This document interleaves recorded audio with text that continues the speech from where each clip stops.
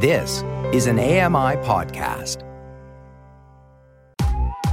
I'm Kelly McDonald. I'm Ramya Amadin, and this is Kelly and Ramya.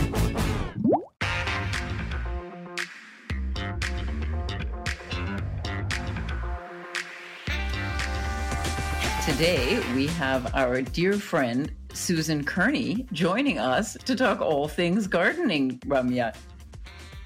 It's going to be a fun time. Let's bring her on. I'm here.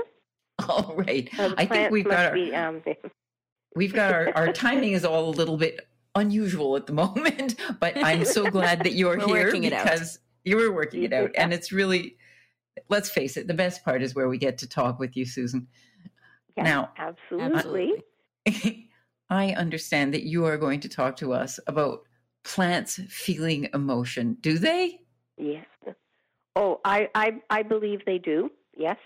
And they a very good resource for that is a book called The Hidden Life of Trees.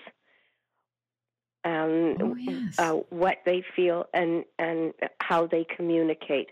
And of course, those are the giants among the plant world. And but I do think that most plants they are alive. So somehow they don't have feelings or emotions like humans do. However, I do think that they do feel pain.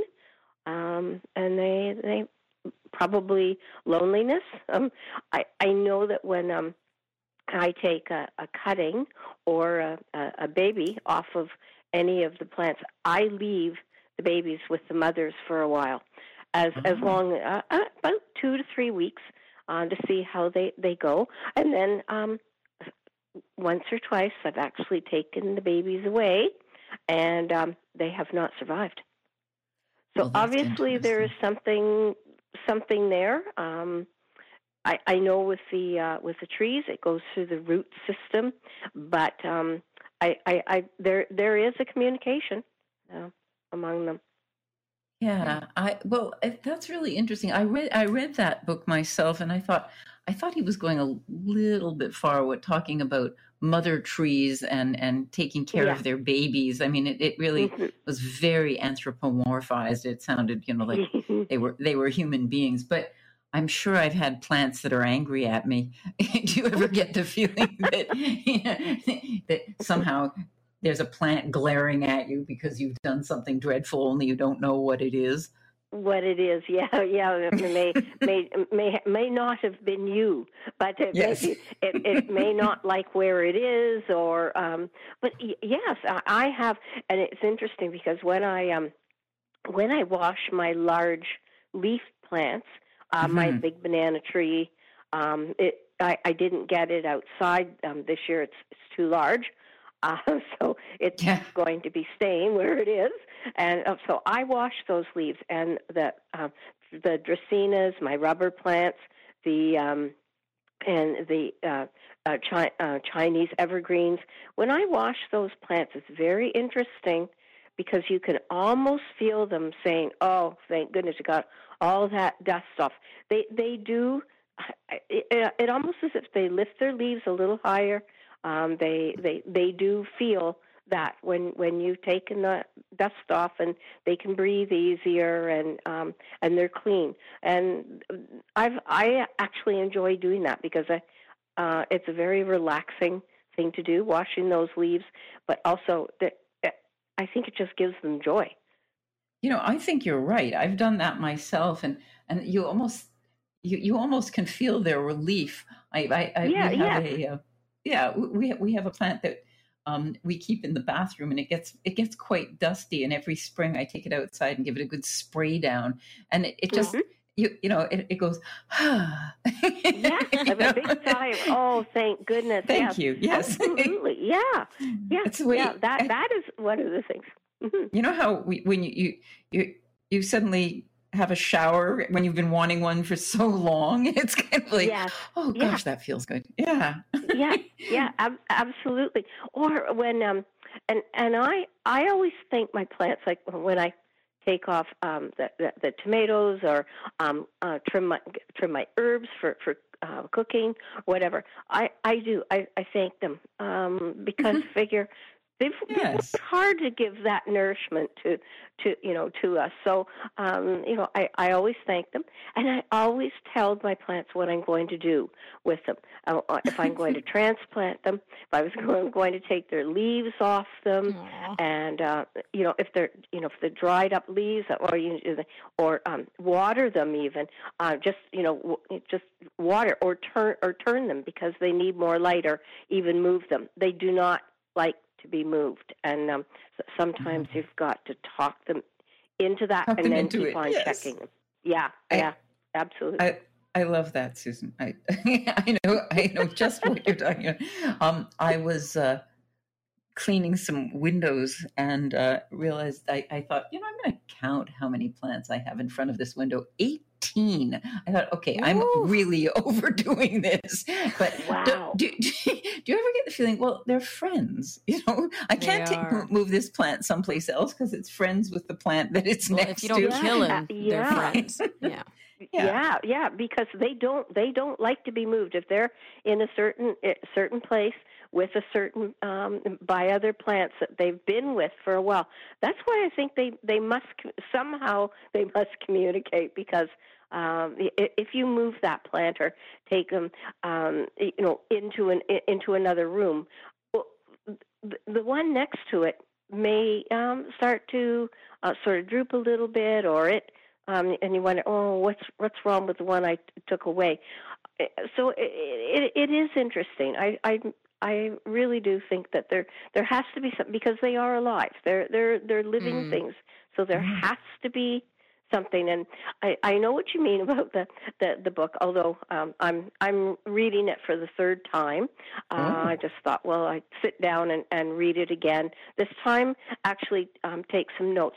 One of the things that I found very interesting in that book was they had wondered if trees made sound, and they actually had I guess some sort of sound meter, because you couldn't hear it with the naked ear.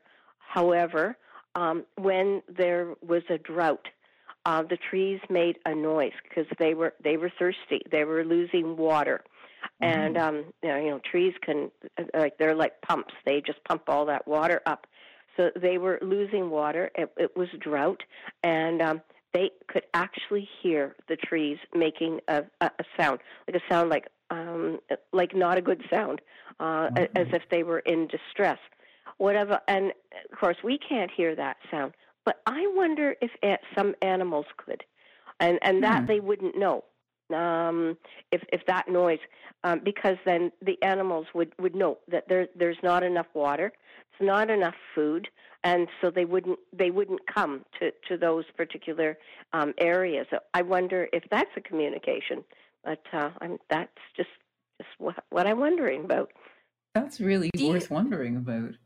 It really is. And I'm curious, Susan, because I'm sure you know, and Danielle, you too, know a lot of gardeners. I'll just exit left at that comment. But is there a lot of discussion, or do you know people who believe differently about communication and plants and even talking to them? Because I remember going through this kind of conversation with other people who were starting their hand out at gardening, just like balcony gardening and stuff, and wondering if other people talk to their plants as much as I do. I think people do. I think people do. As you said, Daniel, they're like friends. They're alive, and you just tend to talk to them when you're caring for them or looking at them for some reason. You do. You just do. I don't know. Well, Susan, sometimes they're the most intelligent person in the room. Yeah, that's right. So yeah. Sometimes you talk to them because they don't talk back. They're never rude. And, no, they're not. Yeah, and you can just encourage them. So I think why wouldn't you talk to your plants? Why wouldn't you? Yeah, and I talk to my trees out in my little area where I have my trees. I do talk to my trees. I talk to other things, the other plants out there. And yeah, I think a lot of gardeners do, and I think anyone who works with plants, I think they do. I think they do talk to them, definitely. I think they say that's perfectly normal. It's when they answer you back that you're in trouble. Oh, yeah. Well, when that starts happening, that would be very frightening because, they hear all those conversations. Yes, they do. Yeah. Yeah. They're always listening. Yes, they are. Now, do you find that, I know that people have done experiments where they talk to some plants and not other plants, but I don't recall. Have they actually found that it has a beneficial effect? That the plants do better, the ones that are talked to, than the ones that aren't? Yeah, I don't really know. That's really interesting. I could probably, I won't say it too loud, the plants in here might say, okay, don't pick me. Don't choose me to do that, to not be spoken to. Yes, I think there are experiments. I think a lot of small plants, especially, you can take into into a laboratory and do. There's been all sorts of experiments, like do they make noise? Can they hear? I remember many years ago there was one where a researcher actually was going to set the plants on fire. He said that. He did, yeah, and he did to one, but then after that, some of the other plants that were around, they tended to not do well around him, and all he had to do was bring the matches near. And I don't know whatever happened to that experiment. I just remember reading that, and I don't really know whether or not it actually was proven. Although I think that some plants, there is a tree in Australia that when it senses fire, it actually sends its seed pods out, so that it would have another generation, which is very interesting. So that can it smell the fire? Does it feel the fire? How close? I don't really know. Is it just the heat maybe that liberates the pods or something like that? But it is interesting that a plant can also think, okay, survival. Boom! Yeah. Out goes the seeds, sure. And not for anything else but fire. So that is interesting. That part, it is an interesting subject, and well, we do know how much plants adapt, right? Like just from talking invasive and native species with you, we know. Oh yeah. That yeah, plants have absolutely thrived. Yeah. And do you think that maybe endangered species know they are endangering? No, that's that's an interesting question, isn't it? Yeah. Wow. Well, Susan, as always, thank you so much for being with us. You always bring the most interesting issues and topics about plants, and I don't know, you always cheer me up when I think about my own plants. So thank you for all of your hard work. Yeah, thanks. Thank you.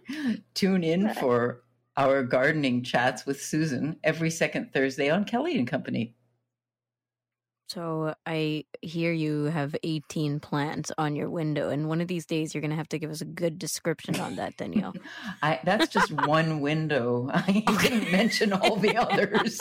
It gets a little bit silly, I'm afraid. I saw a cartoon of people at a garden center and asking, what do you want? And the answer was all of them.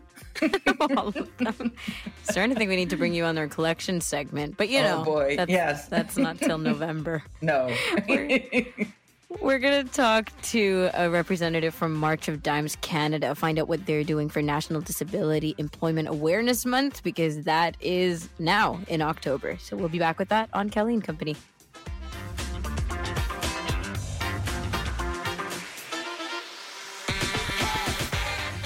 Join us weekly for The Pulse with host Joeita Gupta, who brings us closer to issues impacting the disability community across Canada.